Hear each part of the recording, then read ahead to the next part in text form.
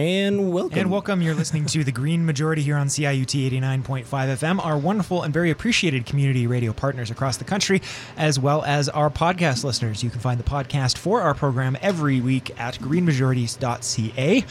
Today we do have a bit of a abnormal show to some degree in a couple respects. One of them is that we have an interview, which we've been not having as many of those recently. Second is that I'm not doing it, which is even more rare. We have a friend of the show, Frank Horvat, who's a local musician, and I'm going to call him an environment activist. I don't know if he would self-describe that way. In the studio, it's going to be joining us for some of the news segments as well, but primarily here to host an interview live from Thailand about some activists on the ground there regarding the issue of threats and safety of environmental activism. It's a story we've covered on the show before, but we're going to be getting into great detail and speaking to some activists live on the ground in Thailand in the second half of the program. However, before that, Stefan and Dave are here. Stefan and Dave Hostetter are going to take it away from here. Stefan. Thank you so much. So we're carrying on the fun of the last couple of weeks of the show, which is basically just highlighting the ongoing horrors of that weather. The weather covering is, and this one has a little bit of a take on it, a little different, and it's a little slightly different again because we have that interview in the second half of the show. We're going to have a sort of a shorter beginning section, an earlier music break, and then jumping on to another thing. But let's start with the news. Dave, what do we got? The term tornadoes of fire, Stefan, has entered common Californian vocabulary as wildfires have become what the governor is calling the state's new normal, 16 of which have so far destroyed a total area larger than Los Angeles.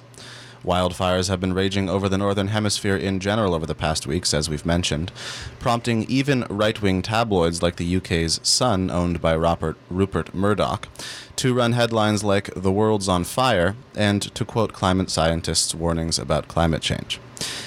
California Fire's operations chief Steve Crawford stated, quote, "It's unprecedented. It's burning in every direction all at the same time."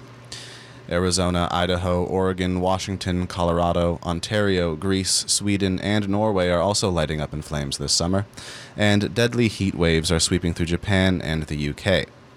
While some places are becoming far too dry, other areas are getting inundated with water, as 500 people have died in India from rain and flooding in the past weeks, while Iran, which is very close to India, has been experiencing chronic drought.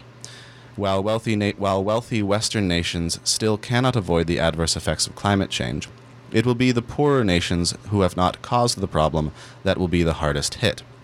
USA Today reports, quote, "Pakistan contributes less than 1% of the world's greenhouse gases blamed for causing global warming, yet its 200 million people are among the world's most vulnerable victims of the growing consequences of climate change." On the topic of international cooperation, environmental justice author Rob Nixon told Democracy Now!, quote, "Some of these countries that are exceedingly vulnerable are getting together and trying to create some kind of choral effect in an effort to be heard where the most decisive players like the US and China are dragging their feet." He went on to state that there has been, quote, "an institutionalized gaslighting of America around climate science through the funding of climate skepticism, denial, and the bankrolling of inaction. The exacerbation of the climate crisis is inseparable from rising levels of inequality. Just to take the U.S., we know that around 1980, the disparity between the average wage of a CEO and a worker was something like 1 to 80. That is now in the vicinity of 1 to 280. This has been replicated in society after society. So we need to think through simultaneously the crisis in inequality and the climate crisis. In a related interview with Democracy Now!, writer Nathaniel Rich described a 3-day meeting between government officials, oil executives, and climate experts held in 1980, in which, quote, "they talked about everything we could possibly talk about today, and they all agreed. However, when the meeting was coming to a close, they could not put together a single sentence they would all sign on to publicly. Not a single sentence." Thank you. And I think that's a pretty good overview of the problem we have today. And also, actually, I don't know how many of our listeners have noticed or read perhaps the article that came out in the New York Times, I believe, earlier this week. That was sort of it was a very long article, one of their sort of headline articles about climate change. And it's whenever these things come out, I'm always sort of like, I always want to be, super supportive, because, anytime anyone's talking about climate change in a place where people might read who are not necessarily already preaching to the converted, I feel like it's a generally good idea. However, this particular article had a sort of specific bend to it. It's specifically so the article itself was called "Losing Earth: The Decade We Almost Stopped Climate Change," and it's not that the story itself is wrong. In that all the facts of it are this accurate. is the Nathaniel Rich article. Yeah. It's an article that basically the issue with it is that at the end it very much specifically states that that all of us have done this, that we have done this, quote unquote, and the sort of facts you just laid bare there really highlight the problem with that thought process. Which is is he not talking about the United States? Well, I'm sure he's talking in part about the United States. But even within the United States, the collective we is a much smaller we than would be reasonable. There are only so many people who can like. It is a conservative it is conservative fallacy, but I think that it's sort of pushed on all sides of this idea that each of us individually can stop climate change, or that we're all individually responsible for climate change. And it's not. And there's the problem with that is there's a seed of truth, but sort of opens up a much larger and more myopic view of the whole issue, which is that. We specifically, especially, within wealthy nations, are certainly contributing to climate change, and our contributions are certainly much higher than those in other nations. However, there are still specific characters and specific industries within this conversation that are much more to blame. It's sort of similar. It's sort of similar to blaming a public health crisis on each individual for not eating beef because of how antibiotics are in beef. It's like, yes, that's a problem.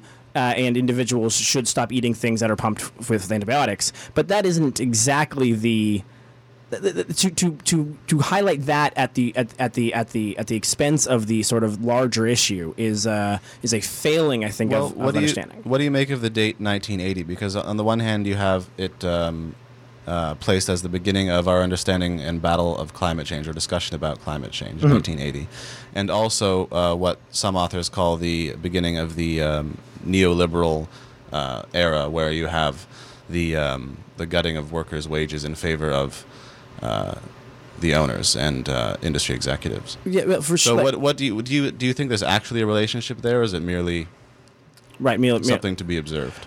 I think that I would say that the 1980s, generally speaking, were also the time in which you saw a pretty strong shift away from these companies, like these fossil companies, from accepting climate change to basically flat out denying it. And so I think it's not.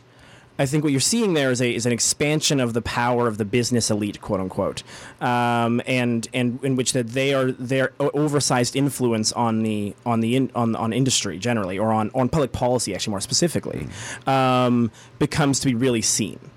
I think because what's interesting about this is that this also relatively tracks with sort of the rise and the expanse of advertising as becoming more and more and more important to media. And so all of these different things led to industry having more and more control over public understanding. And quickly, these industries discovering that it's much easier to change public understanding than to change the facts. They realized that it was much easier as a fossil company to, instead of actually fundamentally addressing the inherent problem with their business model, they were like, well, what if we just convinced everyone it wasn't a problem? The same thing at this time was happening with cigarettes. Or you take enough away from them, or you take enough away from people where you no longer have the time to consider whether it's a problem or not. Right. Well, certainly this certainly comes from the sort of same place of maximizing profits is the most important thing. And in the 80s, you sort of saw the 80s sort of sees this beginning or exacerbates this sort of already begun sort of separation of sort of the powerful rich CEOs and the general populace, and it's in part why you end up seeing some of the other rollbacks and the other pieces of this as well. The whole thing ends up being a bit of a thing. So anyone wants to jump in? Yeah, just really quick. It's like sort of similar to what you were saying, but I was thinking about the idea of asking someone to sign a petition against gun violence while they're being like stuck up. Like while a gun's being pointed in their face. So it's like sometimes the problem is so severe that it actually prevents people from rationally being able to do anything about that problem. People are so busy trying to piece their lives together, they don't have time to even inform themselves, much less make a rational decision about their circumstances. Like if you gave them 6 months of peace and their kids had healthcare and all these things, like if you took away all the stresses of their lives and they were actually in a position to make a rational decision, they would come to a very different decision than the one that they make when they're panicked. So like the very problem we're trying to address is also feeding into the problem of not solving it, because people can't, like they're in such distress that they can't even recognize what it is that's actually causing them distress. And this relates to what Naomi Klein observes or calls the shock doctrine, where or the use of disaster capitalism. I mean, they're not exactly the same term, but they're related, in that it's easier to gain control after a disaster, or if people are trying to focus on too many different aspects at once. Exactly the same thing, where it's easier to consolidate power when general populace is confused or having to deal with shit. Yeah, and especially with and this is sort of what's interesting is that what we're seeing now is this, why in previous week's shows I've sort of been so hard on sort of the quote unquote thoughtful conservative, and have been for years now, is that specifically speaking, what we're seeing in sort of the the news that you sort of presented today and in general life, is that we're seeing an escalation of the actual problem, to the extent that more and more people are actually experiencing and seeing the problem. And there's just a complete dearth of solutions coming from the right-wing side. And specifically, you're seeing things like, that's why the problem with saying that we all did this is that there's a set of people who are convinced this doesn't exist still. And they are consistently fighting against doing anything about quote unquote climate change. You can't. It's not a very useful argument to say all of us are involved and responsible for this bad thing that's happening if a vast percentage of one side of the argument is saying, I don't even believe you, there's a problem, and we are going to fight you in 2001 they're not going to ratify Kyoto, in 2006 and 2007 they're going to fight, they're not going to help the Clean Air Act, and they're going to fight against carbon and everything like that, and then in 2017 you leave Paris. Like if the Paris Climate Accord and Kyoto and everything else is only stopped by one set of people, aka Republicans, it is, whether or not all of us are sort of conducing to climate change, it is still not a helpful framing if you're trying to figure out how to fix it. Because fixing it isn't all of us doing something, because half of us are pretty committed not to doing anything. Yeah, just really quickly, there's another aspect of that similar. We're sort of identifying all the little like globulates of like primary causes of social problems. Another one is very much around the idea of it's very easy apparently, and this is something that which is the right problem, wrong solution issue. So I'm going to talk about a problem that you're experiencing that's going to resonate with you, and I'm going to offer just any solution. And as long as you're talking about the problem, I'm going to accept your solution at face value. So, for instance, and I realize we're kind of leaving Ontario politics aside for this week. I know Lauren's going to talk about that when we talk to her next. But just really briefly, that's exactly what's going on with the discussion around the shrinking of Toronto's council right now. There is a decision-making problem at council. It's true. That is a real problem that people probably, to varying degrees, I would be shocked too many people, had that high on their priority list before, a few weeks ago. But now that people are thinking about it, sure, that's a real problem. But that doesn't mean that the offered solution is the correct solution. The best, how to have the most efficient city council is just completely abolish it and make Ford the Führer of Ontario. So just because something's more efficient and you have an efficiency problem doesn't mean any offer of solution that reduces efficiency, because why don't we just go to fascism? That's like extremely efficient. We'll just have a dictatorship. So the measure of that cannot be, does it address the problem? Because if you don't look at, well, does it affect the actual problem, or does this just simplify the problem? Yeah, and so we're going to take we'll leave, we sort of veered off for a second, and we'll continue veering off into a music break, and then we'll recorrect back into a conversation about the Liberals and what the Liberals' version of solving climate change looks like when we come back from the music break. So throwing it over to Megan. L'envie de vivre trop vite, vouloir tout essayer, te faire reprendre la fuite. And we're back here on the Green Majority here on CIUT 89.5 FM, or one of our wonderfully appreciated radio syndicates across the country. And I believe there's one still in the United States. And then, or perhaps on our podcast, which can be found at greenmajority.ca. We are here broadcasting live in studio. And we're talking, for those of you who are outside of our Toronto and Ontario bubble, we're talking right now about the whole country. The whole country, and the Liberals' plan to solve, or the Liberals' plan to at least address climate change in some capacity whatsoever. And they've made some tweaks to the plan, which is now, of course, a little more important because there are more, as Ontario is pulled out, Ontario now will fall underneath this plan rather than a future one. But Dave, what do we got? Yes, so the federal Liberals are still insisting that environmental protection and a good economy can go together, but they also believe that environmental regulation scares industry out of the country. Is this because they believe that economic growth always goes along with increased carbon pollution? In any case, that was my little question move on, a little Rex Murphy there for you.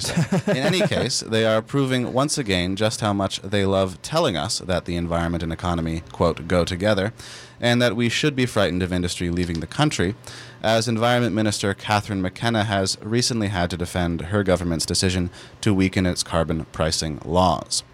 Those people whom the CBC has chosen to call, quote, Canadian industry officials, have had their way yet again with the Liberal government, which has decided to substantially reduce its carbon tax, making industry less accountable for the pollution it creates.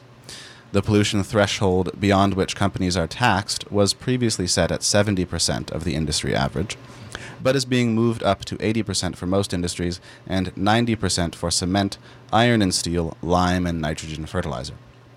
McKenna's defense had the tone of a hockey player being interviewed after a regular season game and went as follows.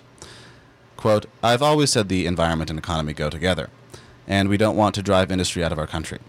We want to have the most energy efficient, smart industries here that create jobs, and at the same time do what we need to do to tackle emissions. Conservative Saskatchewan Premier Scott Moe is still calling the watered-down carbon plan, quote, watered-down poison, stating that the carbon policy does not have, quote, substantial environmental outcomes and only hurts what the CBC called our international competitiveness. Moe cited a study from the University of Regina showing that a carbon tax in Saskatchewan takes $2 billion a year out of the economy while only reducing emissions by 1%, but the study has not been peer-reviewed. NDP Member of Parliament Peter Julian has stated that Canada will no longer be in a position to meet its Paris commitments, calling the move a capitulation to Doug Ford. Chair of Canada's Eco-Fiscal Commission Chris Reagan says the change is a tweak rather than a watering down. He stated, quote, I think what we've got here is a pretty small adjustment in what is often called the federal backstop plan, and it's a small adjustment that really is driven by concerns about business competitiveness. And I think those concerns are quite legitimate and we have been talking about them for quite some time. The feds are still in talks with industry and will hand us down more details in the fall. All right, thanks so much. So this is obviously on the backs of Doug Ford specifically stating that he was going to fight the plan in court, although Ironically, almost everyone is pretty sure that's a waste of $30 million, which begs the question, why try to save $25 million by getting counsel to spend $30 billion wasting your money in a court battle? But of course, none of this actually is planned to make anything better, but rather consolidate power within the government. And at least that is the effect that this will have. All this he does for glory, Stefan. Yes, exactly. And so this is it's one of these sort of small, minor little changes that will probably, like, given the fact that this plan will impact Ontario, Saskatchewan, and I believe there's one other province that is sort of looking like they'll end up being here rather than using their own plan. It's not as it's what's interesting about this. It is a backstop plan. The idea is that if other left, it would then fall over. It would then take control over it rather than sort of being. I mean, if a provincial government did not put in its own plan. Exactly. Yeah. Yes. And so it doesn't have an exact fact. Sorry, Saren. Yeah, no, just really quickly. So Catherine McKenna, our climate scientist who knows better, tweeted yesterday, funnily enough, our government has a plan and it's working. Our emissions are dropping. And since we were elected, Canadians have created 500,000 jobs. In our plan, big polluters need to pay. We can do that while creating jobs and keeping Canada competitive. The Conservatives don't have a plan. So that's their entire sort of political capital all in one, summarized in one tweet. So I wanted to read that because I think that, like, her statement, just quickly while I'm already reading tweets, I replied to her with my personal account because I try not to be sassy from the Green Majority account. I responded to her, free political advice. Canadians who care about climate know your plan sucks. This is a losing strategy. Either learn to advocate for strong policy instead of trying to read the political tea leaves, and you might win. Anything else and you're done, followed shortly by the rest of us. So this is what's interesting, right? Is that what does... Like, she is not wrong. The Conservatives straight up do not have a plan, and if they did, it would probably look pretty similar to what the Liberals are trying to get through, because it is not that strong a plan. The problem is not having a plan is pretty politically salient right now. Well, that's literally, it is hard to argue that right now Canadian voters, or at least Ontario voters, certainly have shown that not releasing a platform gets you elected as premier. So not having a plan for anything else may be the greatest strategy you can have. Which, that one is sort of on us collectively. But the goal here really for the Liberals in why I sort of would understand any of these types of plans, that if the Liberals can get a price on carbon nationally instituted of any nature, and this is like, this one is kind of specific and it only affects certain places, and their current plan is probably going to end up meaning that they just give the money back to individuals as a way to sort of, as a dividend system. They haven't come out and said that specifically, but it looks like they're leaning that direction because, again, then it's money in people's pockets and is much more popular than other options. If they can get that and win the next election, then you have 4 years for this policy to actually be in place, and then you might actually be able to slowly start ramping this thing up. And given that it's taken them so long to actually release and put forward this type of plan, I'm sure they sort of wished they had a bit of a bigger backing. I think had Doug Ford not won Ontario, they would have had a relatively strong across the board set of large economies in Canada with the price on carbon, and so it would have been, the backstop would have been less necessary. It would have only affected a few places. In fact, you can even looking now, the Liberals never did a full cost accounting of exactly how much a climate price on carbon would cost Ontario, because they were counting on Ontario still having a price on carbon when this came out. And so now they're sort of forced to, again, last second, try to catch up and do this, because all of these things have sort of, because, the Ontario Conservatives have decided that they're uninterested and disinterested in actually sort of trying to figure out a useful way to govern, but rather they're sort of a slash and burn way of governing. And so that's what that's the backdrop of this sort of piece of this move, and I'd be interested to know how much this actually is impacted by the fact that Ontario pulled out. I'd be interested to know these particular industries that are sort of getting a lower deal. I would not be surprised to find out if they were more likely to be here in Ontario, and less of them existed around the other places that are going to get hit by this backstop deal. I feel like we should know who these industry officials are. The industry officials who are making the claims, right? Who speak in such intimate terms with the federal government. Well, there's certainly there's a lobbying list. You can find out every one who there are, but there's a certain level of which that was something that we covered during the talking about Kinder Morgan and Injury East, which was how routinely a certain subset of people are able to sort of just walk in and talk to government, and there's a level of which this is it will be. I'm a little scared. Because there really is a concern here about the Liberals having only, if the Liberals don't win the next election, or if a progressive government doesn't at least, if the Conservatives form a majority is really the only actual issue here. If anything else happens, you're probably okay. But if the Conservatives form a majority, you could see the exact same thing happen on a Canada-wide scale that you're seeing on Ontario scale. And that, I think, is what they're trying to protect against with these changes, is sort of a, no, look, industry, we're still the better option because we can give you sort of experience and planned and more ongoing conversations than otherwise. But I'm not exactly ready to believe that will lead to the actual backing of industry. I'm not overly confident that you'll actually end up seeing sort of these industry leaders that are getting these concessions not still turn around and push everyone to vote for Scheer to remove any price on carbon. So it does sort of feel like another version of capitulating to a base that we're never going to support you anyways. But I'm hopeful that we. That is not the case, I guess. And again, it is not like. I feel like I'll end on this thought, and then we'll go to music break, and then we'll come back with the rest of the show. But I feel like it's hard to have these discussions because you are really discussing the best hope for a future version of a solution and a work towards a lower carbon or zero carbon economy. And yet it also is so not enough that you're sort of debating, you get up these weird debates in your head about whether or not, the first step is worth cheering for, even knowing that it's you're walking up a pyramid and it's another 2,000 afterwards. And we're all just like cheering on everyone for that first step as if it was the greatest thing ever, knowing that, and the people pitching that first step are pitching it as if it's the solution. It's one giant step. And yet it's only, and yet you're stuck in this sort of like, well, it's still something, so we should support it, but also, and then you look at the fires raging all throughout the world, and you're like, but that's not exactly enough.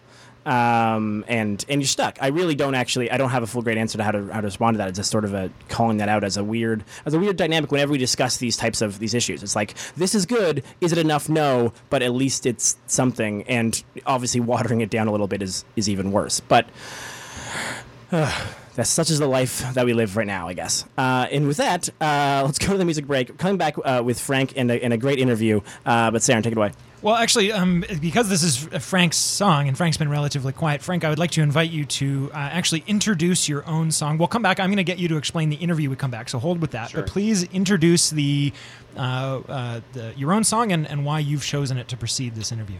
Okay. Well, hi, everyone. Thanks for having me. And I'm sort of a modern classical composer, and the piece we're going to listen to right now is an excerpt of a composition of mine called If Not Us, Then Who? It is a piece that involves, traditional type of instruments like piano, cello, and clarinet, but it also incorporates electronics. So if you're going to play it from the part of the piece that I shared with you, Saren, I think, which is about 5 minutes in, what you're going to hear is my music, but also interwoven with Yeb Sanyo's famous plea and speech at Doha from about 4 or 5 years ago. There is massive and widespread devastation back at home. Hundreds of thousands of people have been rendered homeless, and the ordeal is far from over. All right, we are back. You're listening to The Green Majority here on CIUT 89.5 FM, our wonderful and very appreciated community radio partners all across the country and into the United States as well as our international listeners who are largely listening on the podcast. The podcast can be found at greenmajority.ca. Frank, it's been wonderful to have you here the whole show. You've been really quiet. I'm very happy to pass you the torch now. Thanks, sir. Old show friend. I met you about a decade ago, roughly. Yes. And I think let's say on average, average. We've connected about once a year, but we've been Yes. following you and your music career, and I'm glad that it's continued to do well. I did meet you as a musician, though, so please, I'm going to allow you to introduce. We've got our guest on the phone. Absolutely. But if you can just, again, also just remind the listeners who you are as well as Sure. the guest as we go here. And I'm actually going to, just for listener, I'm relatively going to be handing off to Frank here. So this is like the Frank show for half an hour. Please take it away. Thanks, Aaron. Although I would like you to participate I in the will. Yes, I conversation will. because you are very astute in such things. But hi, everyone. It's a pleasure to be here. Long time listener and frequent listener to the Green Majority, and I've been very fortunate over the years to be a guest. I live my life as a composer and as a pianist, but I also call myself an artivist. An artivist. Okay. Yes, Good. I like that. That's good branding on my Right. part. I love it. But yeah, artivist makes sense in what I do because I like to use my music as a platform for sharing issues that are important to me that need to be given more attention and more light. So that's the sort of a thing that I enjoy doing with my musical life, and that's why I'm always been so connected with this show because you guys have always talked about my various eco-musical projects and so forth. So it's great to be here. So I'm here today because on Monday, this coming Monday, August the 6th here in Toronto, we're going to be having a special event, a premiere of a composition that I composed called the Thailand HRDs. And the Thailand HRDs is a composition which is based on photographs by Thailand-based, UK-born, critically acclaimed photographer Luke Duggleby. Luke created this amazing photo essay that I learned about reading a New York Times article a few years ago. And what it does is it chronicles missing or murdered activists in Thailand. People who are fighting for protecting of their local environment, trying to keep out polluters, corporate government entities that were trying to come into their local community. And since that time, in Thailand alone, over 50 such cases of murdered or missing what we call human rights defenders, or HRDs, has taken place. I was so moved by this photo essay that I saw that I decided to compose music, and I've connected with a great international human rights defenders organization called Protecting International, and they commissioned Luke to do this photo essay. They commissioned me to compose this piece of music, and we're going to have the big premiere here in Toronto on Monday. So we thought that this would be a great time to talk a little bit more in depth about what's going on in Thailand, because this is a story that's not really on the mainstream media, and it's great to use this forum to get the news out. So I want to introduce our guest. We have a special guest online all the way from Thailand. Her name is Pranam Samwang B. B, can you hear me? Yes, I can hear you. Hi, Frank. Hello, B. Welcome. It's so nice to have you. Before I ask you some questions and we begin a conversation, I would just like to let the listeners know a little bit about who you are. So, Pranam Samwang is the representative of Protection International in Thailand, the international human rights defender organization. She is a human rights lawyer and has dedicated her life to protect people whose rights have been violated. Her priorities are to empower women and communities in rural areas who are victims of human rights violations and land-grabbing activities by corporate actors. She and her team in Thailand provides comprehensive capacity building to human rights defenders to set up security and protection mechanisms, but also to advocate at national or international levels for the respect, protection, and fulfillment of their rights. So, in a nutshell, B knows what's going on and definitely has seen firsthand the challenges that have gone and the dangers of being a defender of human rights and the environment in Thailand. So, B, let's start a conversation by asking you this. Can you tell us about the specific types of environmental issues people are facing in Thailand today? I think Thailand is joining the whole world right now in terms of looking at the issue of how the state failed to hold the fossil fuel companies accountable for their contribution to global warming. But it's also lots of issues looking at the decreasing civic space for accountable democracy. But also it's linked to the issues of the land grabbing and the environmental issues, when right now is a lot of the community in Thailand face their life is under the forced eviction, because for the last 4 years the government has the policy of taking back the forest to manage by themselves, but actually people have been living there at the forest and doing their livelihood there. So basically the issue is, I think, not just for Thailand, but it's also the community in Asia Pacific are experiencing the impact of the climate change. We are experiencing the coastal erosion, increasing in soil salinity and the ocean acidification. So these issues in the same time is also increasing corporate freedom from open investment regimes. And now the loss of the new bilateral and multilateral trade agreement has facilitated for the land or the water or the other resources to be able to grabbing easily by corporations. And again, it's resulting, we have seen a lot of the community across the region are forced displacement of the community for the benefit of development projects. And there's lots of the hydropower dams or the four-lane highways, lots of development projects happening when they are resulting into the forced eviction or affected into the livelihood of the people. So then the community I work for is a lot of them are land rights defender, or lots of them are fighting against a gold mining company, which is affecting their livelihood. And their lives are under threat. For the exhibition in the For Those Who Die Trying, we captured the life of the murder defender or the one who have been enforced disappearance. But actually, a lot of issues is happening of the people. Other community has been facing, they're living under the death threat, but also they're facing the judicial harassment when they start to defend the human rights.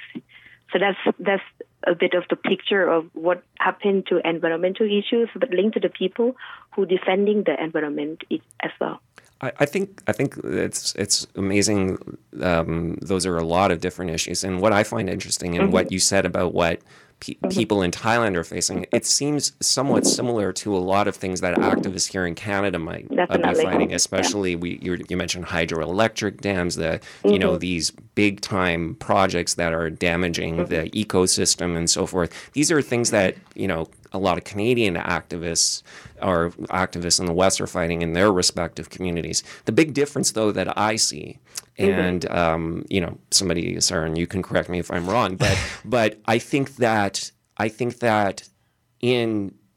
here in Canada, if you take on, you know, some big corporate entity or government, you don't necessarily have to fear for your life that's going to happen. Can you talk a little bit more, be with us, about the challenges that activists face in your country, specific types of challenges?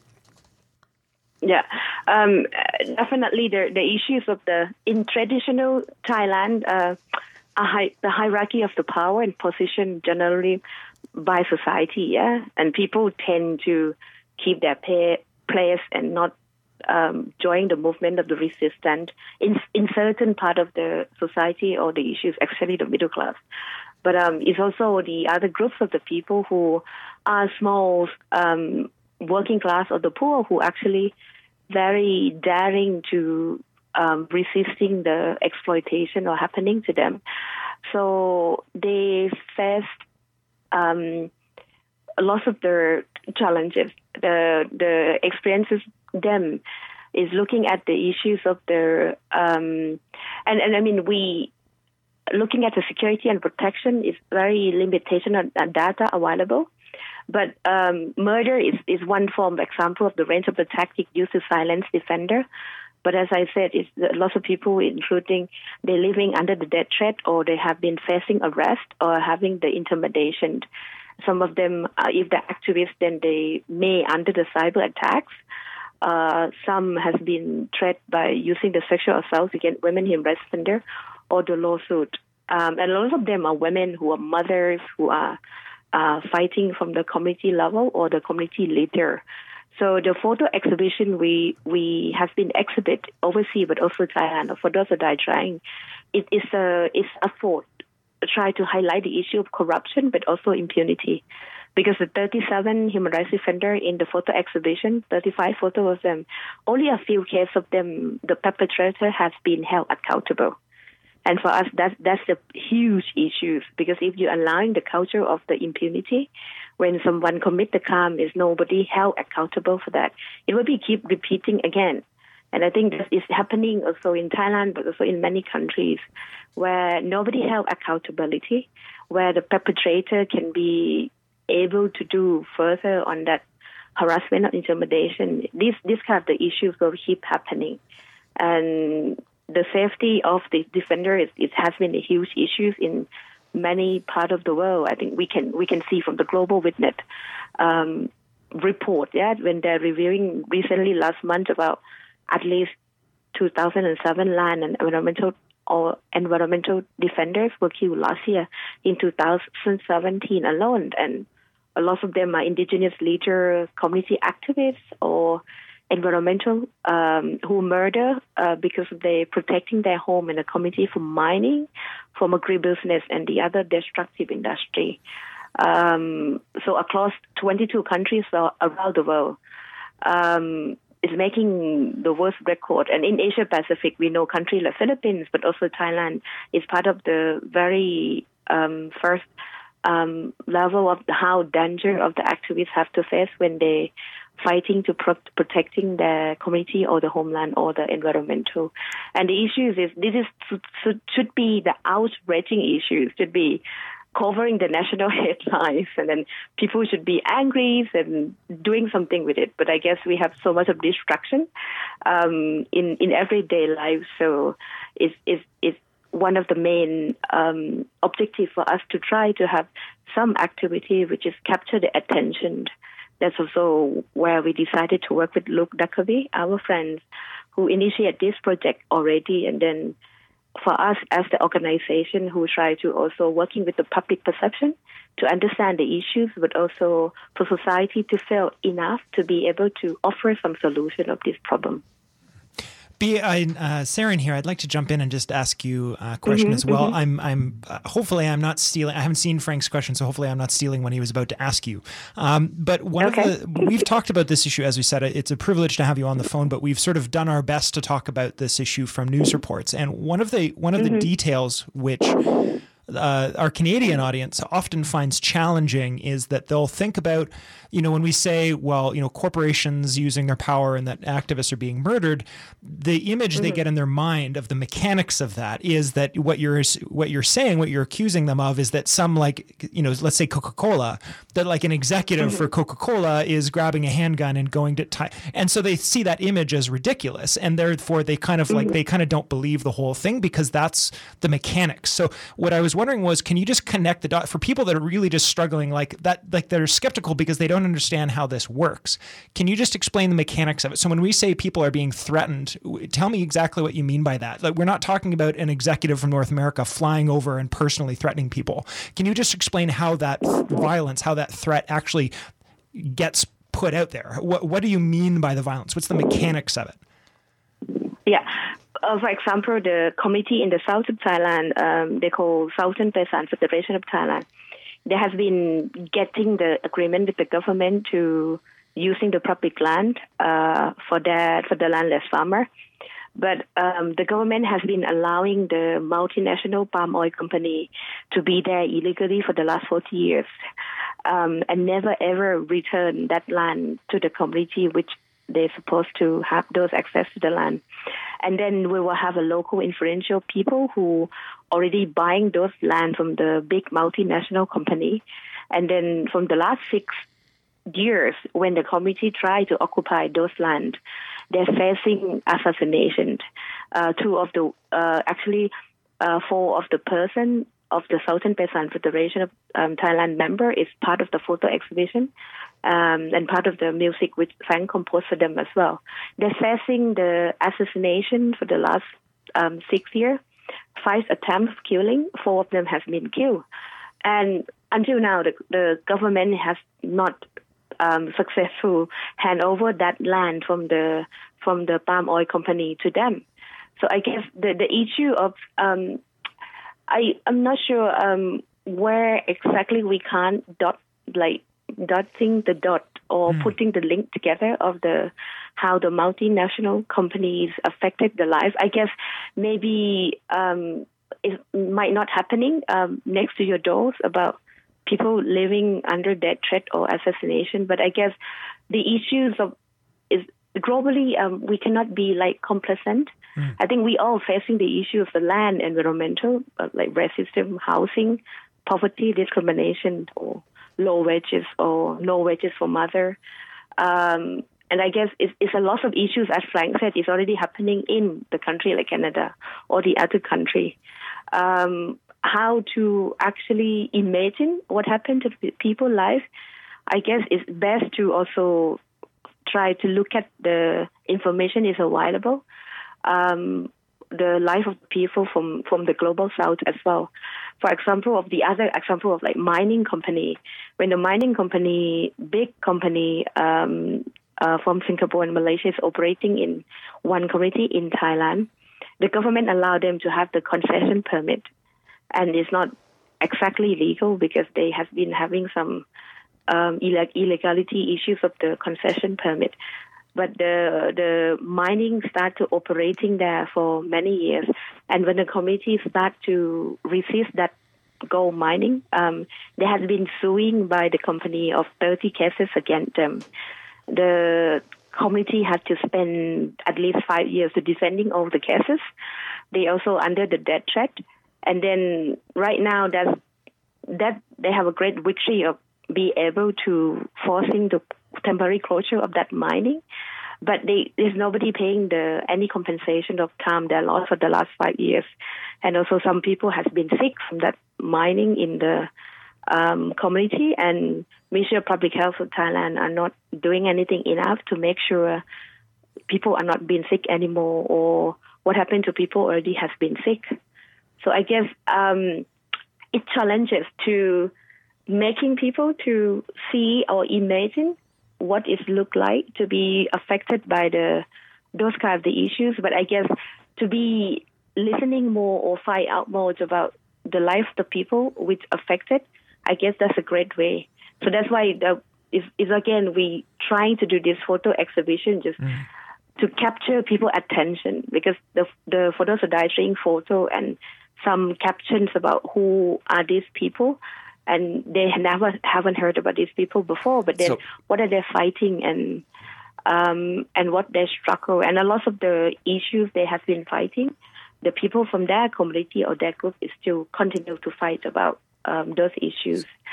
I'm not quite sure whether I exactly answered your question. No, yeah, that's very much so. Very much so. Yeah. So, B, I just wanted to, because you touched upon the actual photo, and that's what really has brought us all together. And the photo exhibition or photo essay called For Those Who Died Trying. Just for the listeners so they know a little bit of background, you and the photographer Luke Duggleby spent a period of time a number of years ago traveling all across Thailand. You apparently covered 10,000 kilometers. You visited the families and friends of the victims, and you requested a portrait of that person.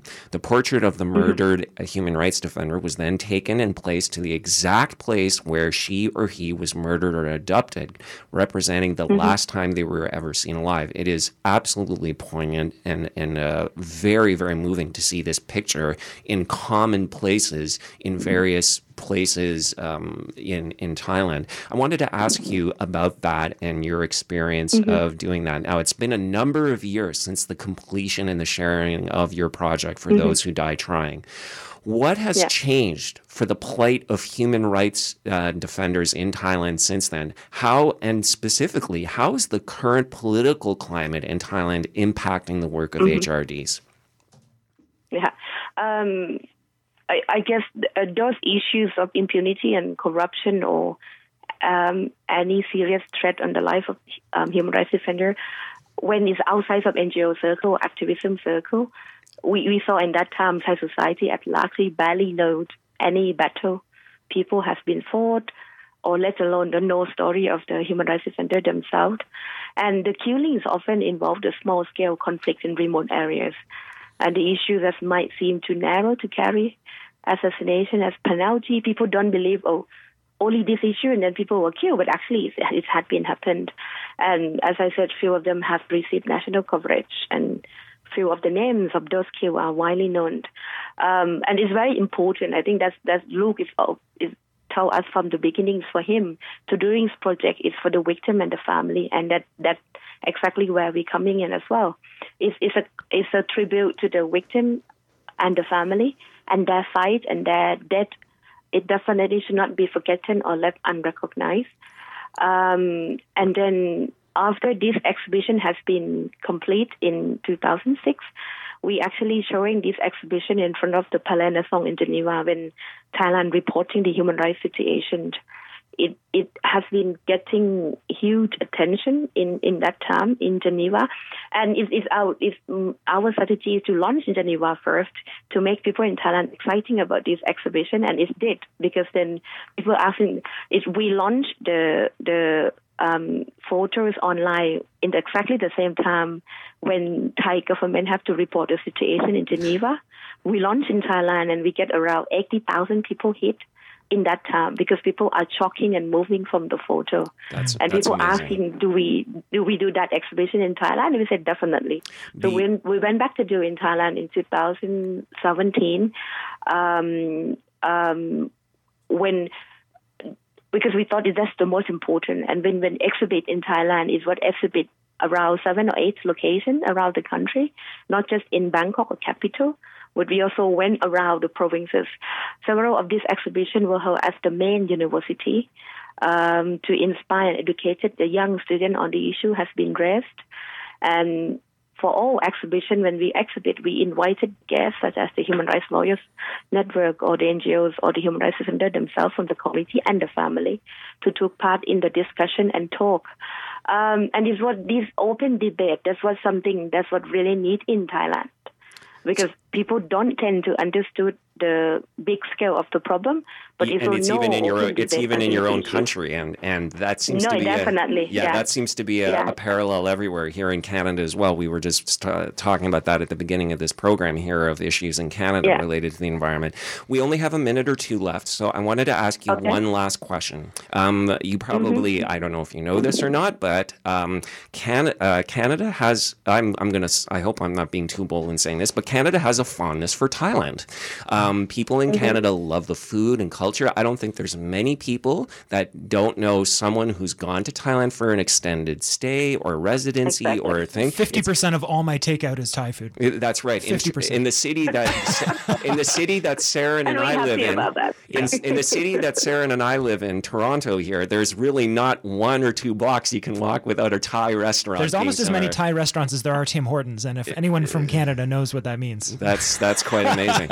So obviously a country like Canada has a great fondness for Thailand, especially now lately with the whole international news of the Thai cave boys, that were trapped in the cave and the successful rescue. One could say that the image of Thailand has never been greater in the eyes of this. But of course, for people who dig a little deeper, they realize that Thailand is currently under a military junta, a dictatorship. Your democratic elected government was removed.